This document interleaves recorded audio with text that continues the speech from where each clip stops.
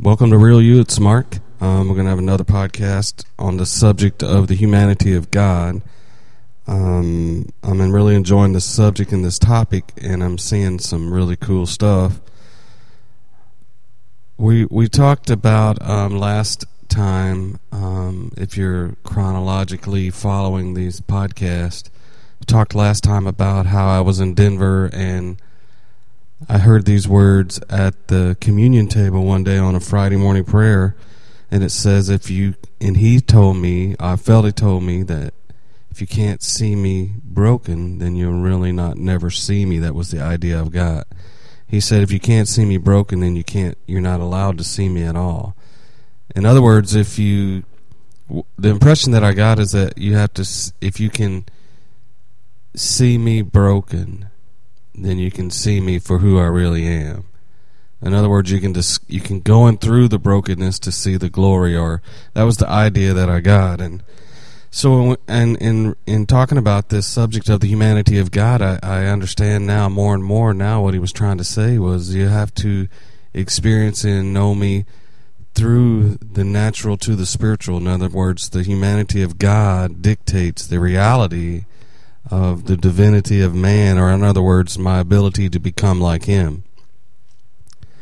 And we do this through the realm of revelation, and revelation is an eye-opening or a mind-eye-opening event to reveal something from that realm into our realm, and it comes within through our spirit, and it's a revelation or unveiling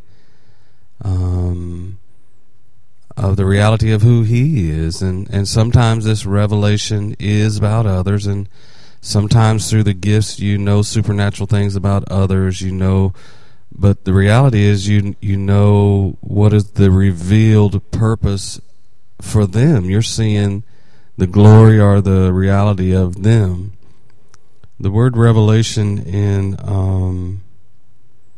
the Greek sometimes is defined as apocalypsis, or which we get apocalypse, or our eschatology.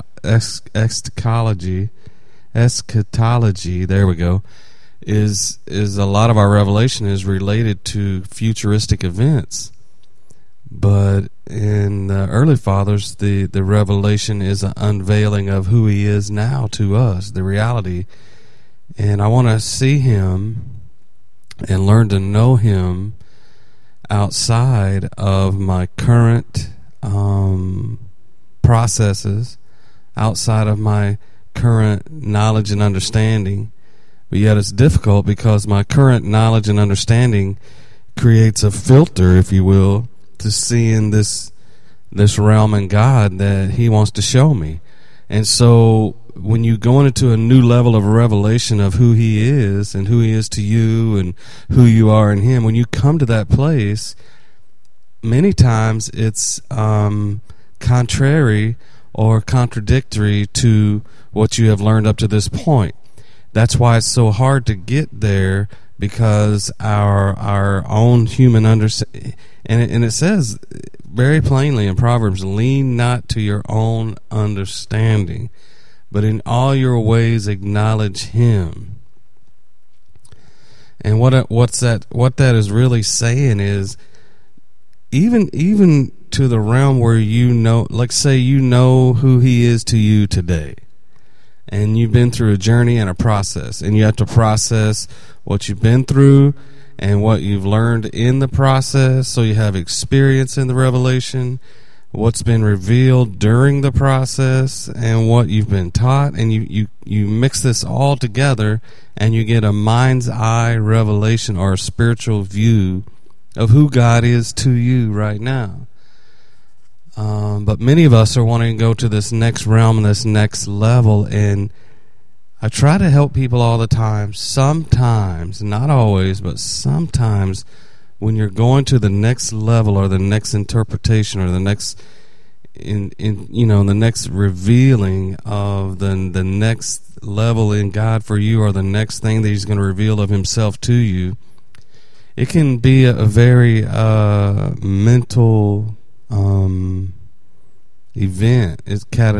I don't want to say catastrophic, but mentally inside it can be very turmoiling. And if you'd like for me to explain this to you, I certainly could, but I'm not going to do it right now. But if you read in the event of Mary and that whole journey and process of seeing him in a new place, in a new realm at the tomb, then you'll understand what I'm talking about. And sometimes getting into a new revelation, it is contrary. Some terms are contrary, some are complementary, but if it's something new, it's astounding sometimes, and sometimes it's hard to go to the new thing because we get too familiar and comfortable with where we're at, which is we don't realize that once we've already claimed it, it's already beginning to get old.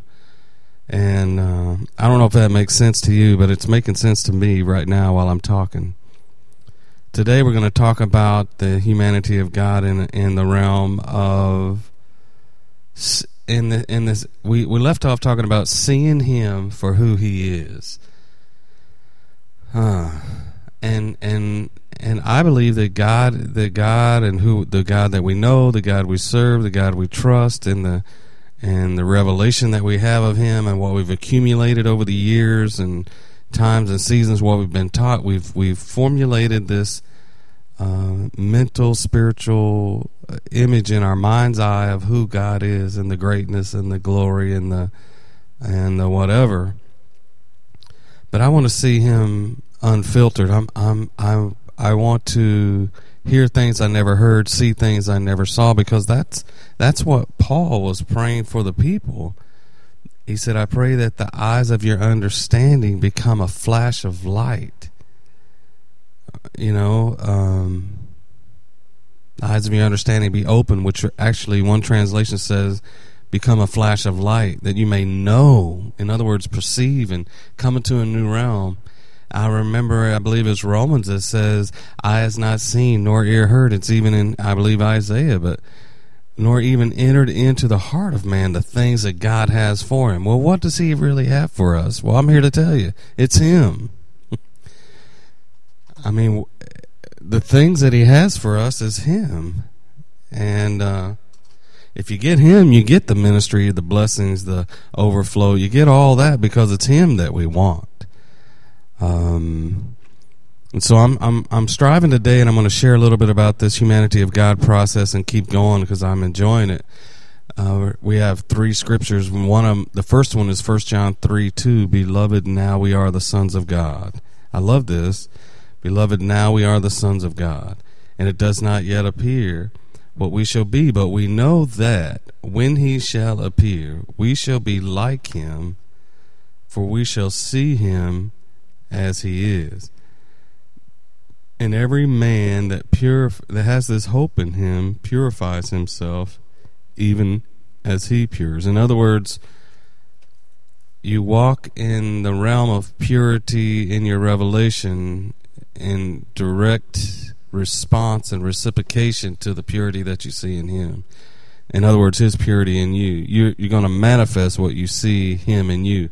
If you see him in you as whatever level of purity, that's the purity that you're going to manifest. That's what I'm trying to say here. And it says, when he shall appear or manifest, you shall manifest. And I want to see him unfiltered, and I want my perception to be in a realm of reality that as he really is, so am I in this earth. And that's where we're going. It does not appear what we shall be. We don't understand the manifestation that we're supposed to manifest, but we know this: when he shall manifest, we shall be like him, for we shall see him as he is. Another scripture in this, before we get into the meat of what I want to say today, it's very familiar. Philippians 3:10, that I may know him and the power of his resurrection and the fellowship of his sufferings, being made conformable unto his death, that I may know him in the power of his resurrection and the power of his resurrection and the fellowship of his sufferings. The word know means to perceive, to understand, to be revealed, to have open faces, to see for real. And what I want to say here is, we say it all the time, you can't always know the power of his resurrection without being a part of his suffering. And so today, and talking about the humanity of God and seeing this revelation in this realm of coming from a realm of knowing the humanity of God, and that I may know him in his resurrection and the sufferings, and the fellowship of his suffering. So for me to fully understand, perceive, and know, that's what that word knows, to know, perceive, to understand, to come to clarity of the power of this resurrection, I've got to also be in fellowship with his suffering, which is his humanity side, which is Jesus the Christ. The humanity of God is Jesus. The Son of Man is Jesus. And so today we're going to talk, before we go, in Luke chapter 9, verse 28. And it says, "It came to pass about 8 days after these sayings that he took Peter, John, and James and went up into a mountain to pray." And they had done this many times, I'm sure. "And when he prayed, the fashion of his countenance was altered, and his raiment was white and glistening. And behold, there talked with him 2 men, which were Moses and Elijah, who appeared in glory, and spoke of his decease, which he should accomplish at Jerusalem. But Peter and those that were heavy with sleep. And when they were awake, they saw his glory, and the 2 men that stood with him. And it came to pass, as they departed from him, Peter said to Jesus, Master, it is good for us to be here, and let us make 3 tabernacles, one for you, one for Moses, one for Elijah, not knowing what he said. And while he thus spake, there came a cloud, and overshadowed them, and they feared as they greatly entered the cloud. And there came a voice out of the cloud, saying, This is my beloved Son, hear him. And when the voice was past, Jesus was found alone, and they kept it close, and told no man in those days any of those things which they had seen." A very familiar portion of Scripture there. We call it the Mountain of Transfiguration, or it says, as they prayed, the fashion of his countenance was altered, and his raiment was white and glistening. I love the fact that it says, and Peter and those that were with him were asleep.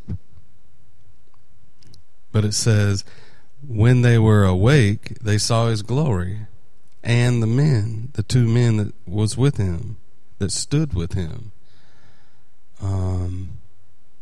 So obviously, at some realm of in the process of them sleeping, let's just break it down here. In the process of them sleeping, the Son of Man, the humanity of God, was transfigured and altered, or revealed as the Son of God, and they saw his glory. Now he was fully man, yet fully God, and he became all that we were without losing anything of he was, the early Father says. And he is in all things, yet contained by no thing, but yet he has come in the form of the man, but thinking it not robbery to be equal with God. Philippians says he made himself as a servant. So they're coming up to the mountain, and what's funny about the story is that in Luke's writing, we don't know. Luke writes this, and we don't know that he wasn't there. But yet it is a documented account, and even it says in the Scriptures, but they didn't tell anybody. Well, obviously they told somebody, and obviously it was so real and relevant that he wrote it down exactly the way that they said it.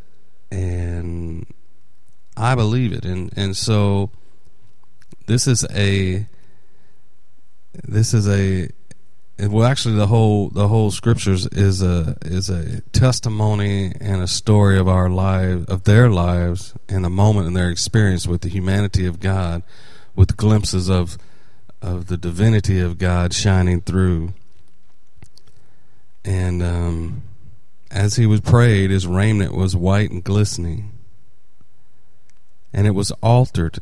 That word alter means another, means change, in addition to, or in order, and it relates to the same, has the same definitions as Mark 16:12. It says the two men were walking on the road to Emmaus, and Jesus appeared to them, Mark 16:12, in another form. In other words, it was different than what they had seen.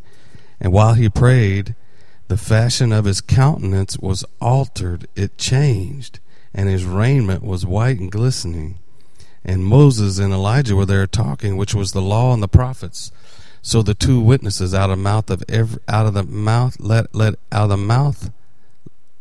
let every word be established out of the mouth with two witnesses.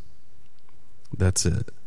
And there was Moses and Elijah on the mountaintop of transfiguration, which was the law and the prophets, was the law and the prophets, was manifested, and to testify of the glory of God on this mountain, which is a threefold: the law, the prophets, and the glory of God.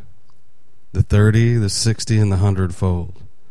And they appeared into glory and spoke of his decease. And Peter and then those that were with him were heavy with sleep. They were heavy with sleep. And it says, and then when they were awake, they saw his glory and the two men. Now they had to walk up the mountaintop with the Son of Man so that they could fall asleep and wake up and see the Son of God. And so when we talk about this humanity of God, it is imperative that we know him through Jesus, the Son of God, to get to the Christos, the manifest presence of God in our own life. They walked up with Jesus, Son of Man, which is the humanity of God. And they walked up into the high place, apart to pray. And there they experienced the full 30, 60, and 100-fold dimension. And it was revealed after they were awakened because they fell asleep. And many of us have followed Jesus to the mountaintop, the Son of Man. And many of us have fallen asleep, even following the Son of Man, the humanity of God. Because the Son of Man, humanity of God, is to get you to follow him to a place, a high place, and even in our high place of searching, we have fallen asleep.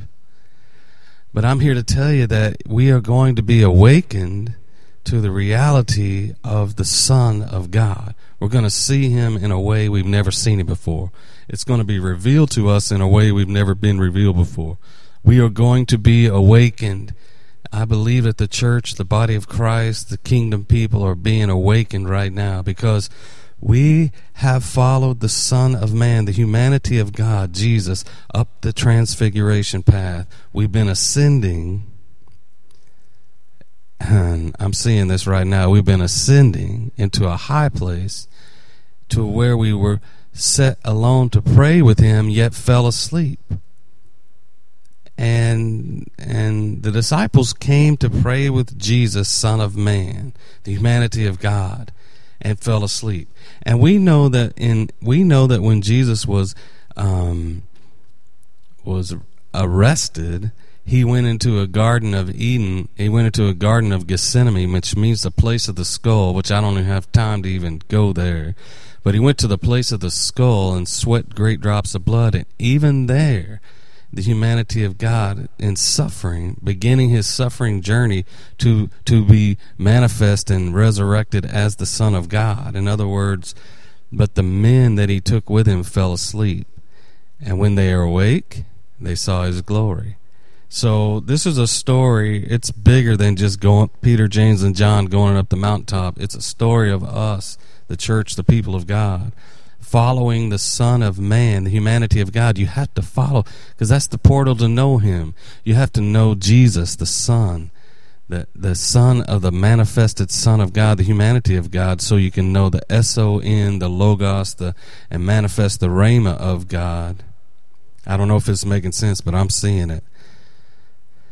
And then it says, but then the disciples had fallen asleep. And for most intents and purposes, it feels sometimes somewhat that people are going through the motions. They're just sleeping. They're in a sleep state. I mean, they've loved God. They follow Jesus. They serve Him. They do their Sunday morning thing. They pay their tithes. They try to be good, moral people. But they slowly fell asleep while following the Son of the humanity of God. But I'm telling you that the law and the prophets manifested with the glory of God, when you get all this together, it awakens people, and they see things different for first time in their life. They saw the Son of God, and they had been walking with the Son of Man.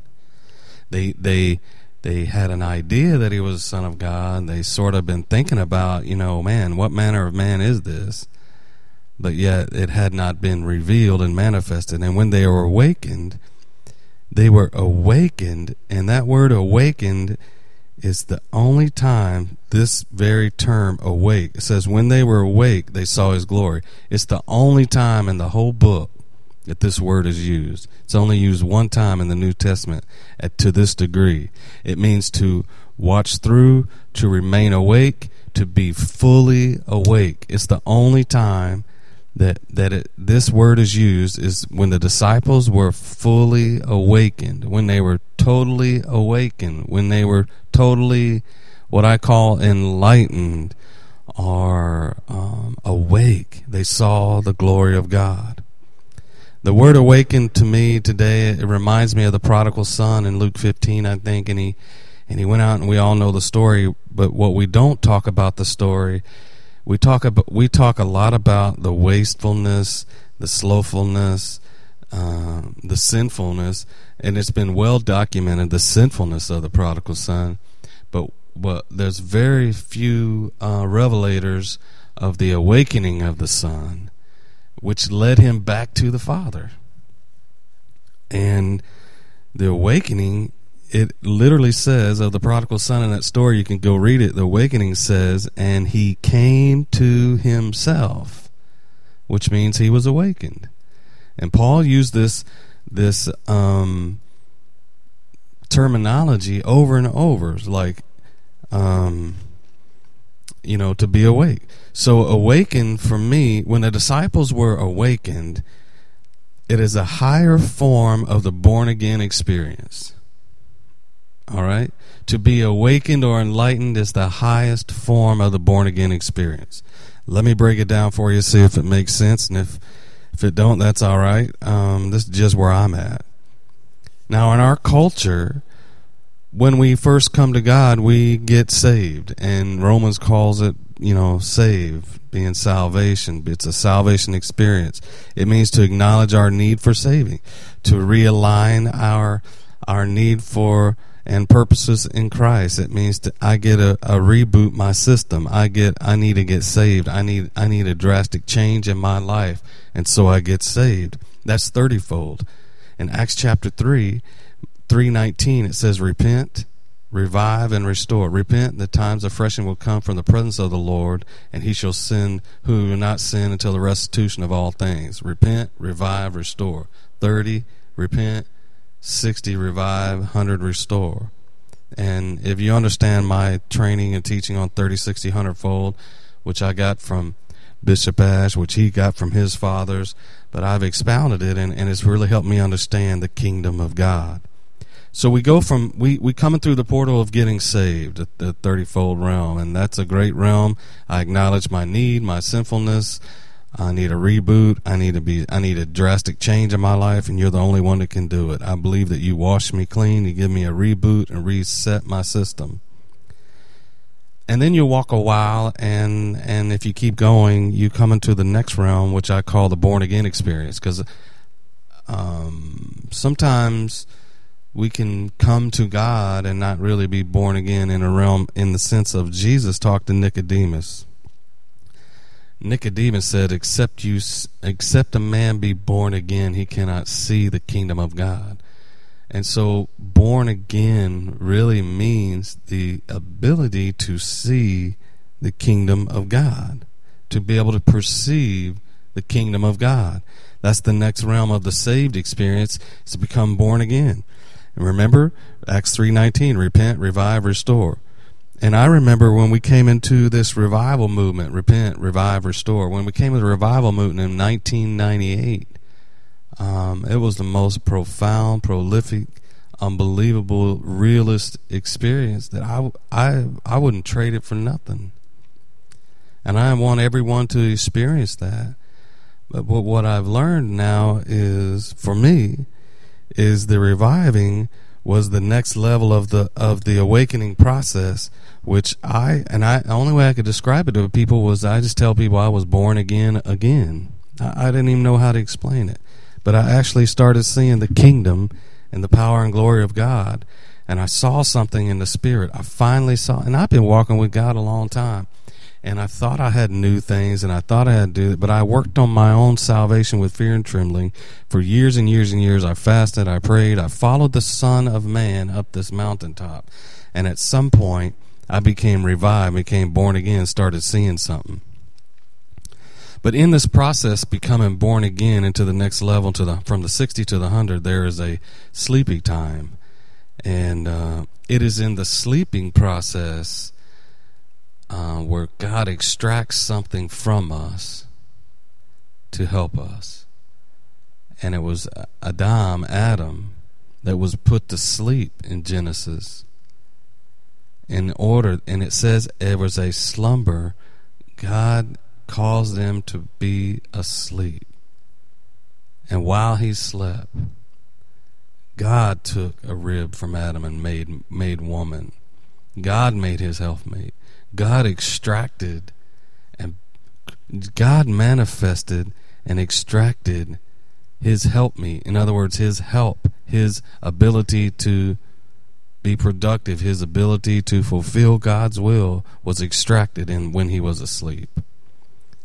And so many out there don't realize in Isaiah it says God has put a spirit of slumber upon the people, that seeing they might not see and hearing they might not hear. And when God puts you asleep, there's no way to wake you up. And that's what the prophetic voices come today to try to be the alarm clock to say, wake up, we're okay, we're only sleeping. And in this process of coming to the next level, so we get saved, we get born again, and I believe for me today the final frontier is to be fully awakened, because in the Mountain of Transfiguration in Luke chapter 9 it says they were fully awake. They remained awake, and they were fully awake. And Paul used this terminology a lot, and I'm coming even into another understanding of it, where he says awake to righteousness and sin not. Awake unto Christ and put on Christ. And when Peter was in prison, in the book of Acts, Peter was put into prison, and the people prayed. And what was Peter doing? He was asleep. So in the process of going from one level to another, Peter was asleep. And while he was asleep in the prison between two chains, he was bound by two chains, and that's a whole nother teaching in itself. But I want you to know that the angel of God, the messenger, the message, came to him in prison while he was asleep and hit him on the side and said, wake up, Peter, wake up. And the message can come and wake you up. But when he woke up, he said, get dressed. In other words, put on Christ. Wake up, get dressed, get up, and get out. Walk out of here. And he supernaturally was delivered from a realm of sleeping by a messenger that had a message. And that's where we're coming to today. They saw his glory. When they were fully awake, they saw his glory. So if you can bear with me, if you can follow me and track with me here, we follow the Son of Man, humanity of God, up the mountaintop of revelation, of process, of ascension. We humanly use our strength to get up to the mountaintop. We humanly do everything in our power to follow the Son of Man, and he leads us to a place where we actually fall asleep, because it is impossible for man to save God. He must save us. It's impossible for us to stand with him when yet he can stand with us. In our weakness, he is made strong. And when they fell asleep, it says they were awake. Luke 9:32 says, and when they were awake, they saw his glory and the men. And I want to stop here with this thought. The early fathers said this. They saw his glory. They saw his very being. They saw the power of his majesty. They saw the essence of the Almighty. They came to a realm of indescribable words. There's no way they could describe what they had seen, what they experienced, what they came to understand, what they saw with their open eye. They saw the glory and majesty and power of God. And when you see that, it doesn't, the reality of my destiny, my purpose, my gift, my calling, and all that, that's great. But it becomes secondary to seeing this thing, this greatness, this thing, as Gabriel told Mary, this holy thing, this Rhema, the manifestation. So when they were awakened, they saw him as he was. That's what I want. That's the point I want to say today. 1 John 3, we know that when he shall manifest, we shall see him as he is, because we shall be like him. And my reality to share with you today is that you cannot see him without already being like him. So something happened in the waking up process. And in the waking up process,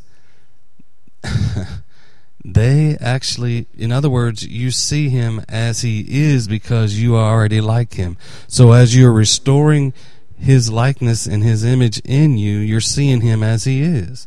And the early father says this, and I want to see him as he is. I don't want to see him as the end of days, which is great, and I don't want to see him, which is a miracle worker, which is even better.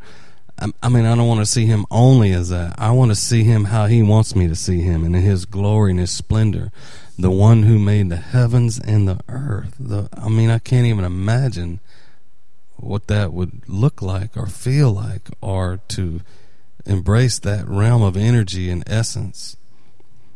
But the early fathers, now I want to read this to you. This is how we started.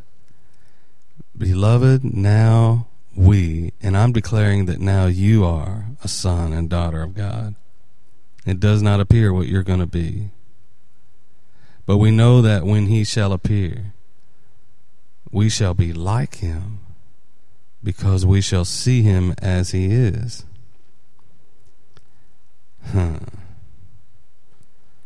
We shall be like him because we see him as he is. So to see him as he is to be like him. Listen to this translation. Yes, dear friends, we are already God's children, and we can't even imagine what we will be like when Christ returns. But we do know that when he comes, we will be like him, for we will see him as he really is. I want to see him as he really is. The only way is because I'm becoming more like him. You cannot see him in this new realm without becoming like what you see. You do that by following the humanity of God up the mountaintop, using your human strength. When you climb mountains, it's brutal. It's hard. You have to carry your resources with you because there's nothing to live on up there. I don't know if you know this. We used to go hiking every year. We took a 10 to 12 day journey in the mountaintops of New Mexico, which is I think it's called Wheeler's Peak. It's the highest point in New Mexico, and you can actually see Colorado from there. It's amazing. But I want you to know, the higher up you go into the mountain, the less physical resources there is to sustain you. And so you have to bring your resources with you. And if you don't, you'll run out. And what we would always do is backpack, bring all of our resources with us for a 10-day journey. You can imagine. And then we began rationing. Hello, somebody. Hello. What is it? And the parable of the oil and the 10 virgins. And they came and said, "Give us of your oil." And they said, "Not so, because we have learned to ration." So you have to go to the high place in God, following the Son of Man. You had to bring your own rations. You had to start rationing it out. And there was times I remember fasting on the top of Wheeler Peak for 3 or 4 days and just riding. And the higher up you go, there's no trees, there's no more water, there's nothing but there's just nothing. There's no sustainable life the higher up you go. But water changes forms. In other words, you go from water down on the bottom to snow up on the top. So the word that you get on the bottom is in a different form on top. And the water you get down at the bottom is in a different form when you get on top. There's so many correlations to what I'm trying to tell you. And here's the reality of what's happened. The disciples fell asleep. They were enjoying their slumber. But when they were awake, we don't know how they woke up. We don't know when they woke up. We don't know why they woke up. All we know is they woke up. All we know is this: the only time in the New Testament that word was used, they woke up. And the early fathers said these words, and now it makes perfect sense to me. When they saw him in his glory, they saw him for who he was all along. But the problem was, he did not change. And beloved, I'm telling you right now, he did not change. He never changes. He is fully God and fully man at the same time. The early fathers said he did not change, but rather they were changed. Because you can't see him as he really is without changing into his image and likeness. When they saw his glory, they changed. And they changed to a realm that they could see him as he really is. I just wonder if they would have looked at each other, what they would have looked like. The early father says God turned them wrong side out, and they saw from the inside out for the first time in their life. And it was such an encounter and experience and expression that they had a glimpse of what their life could and would be in him. So repent, revive, restore, to be saved, to be born again, to be awakened, to see the glory of God. You're not going to see the glory of God till we become into this awakened state. That's where I'm coming at today. And so we have followed the humanity of God into a high place, into a realm of no sustainable resource, so that we might fall asleep and we might become awake again. The beauty about being awake means you must first be asleep. So to awake to righteousness, he's writing to Christians. It's not writing to pagans. It's not writing to the worldly people. He's writing to believers, and it says, awake to righteousness and sin not. In other words, come to another realm of the awakening.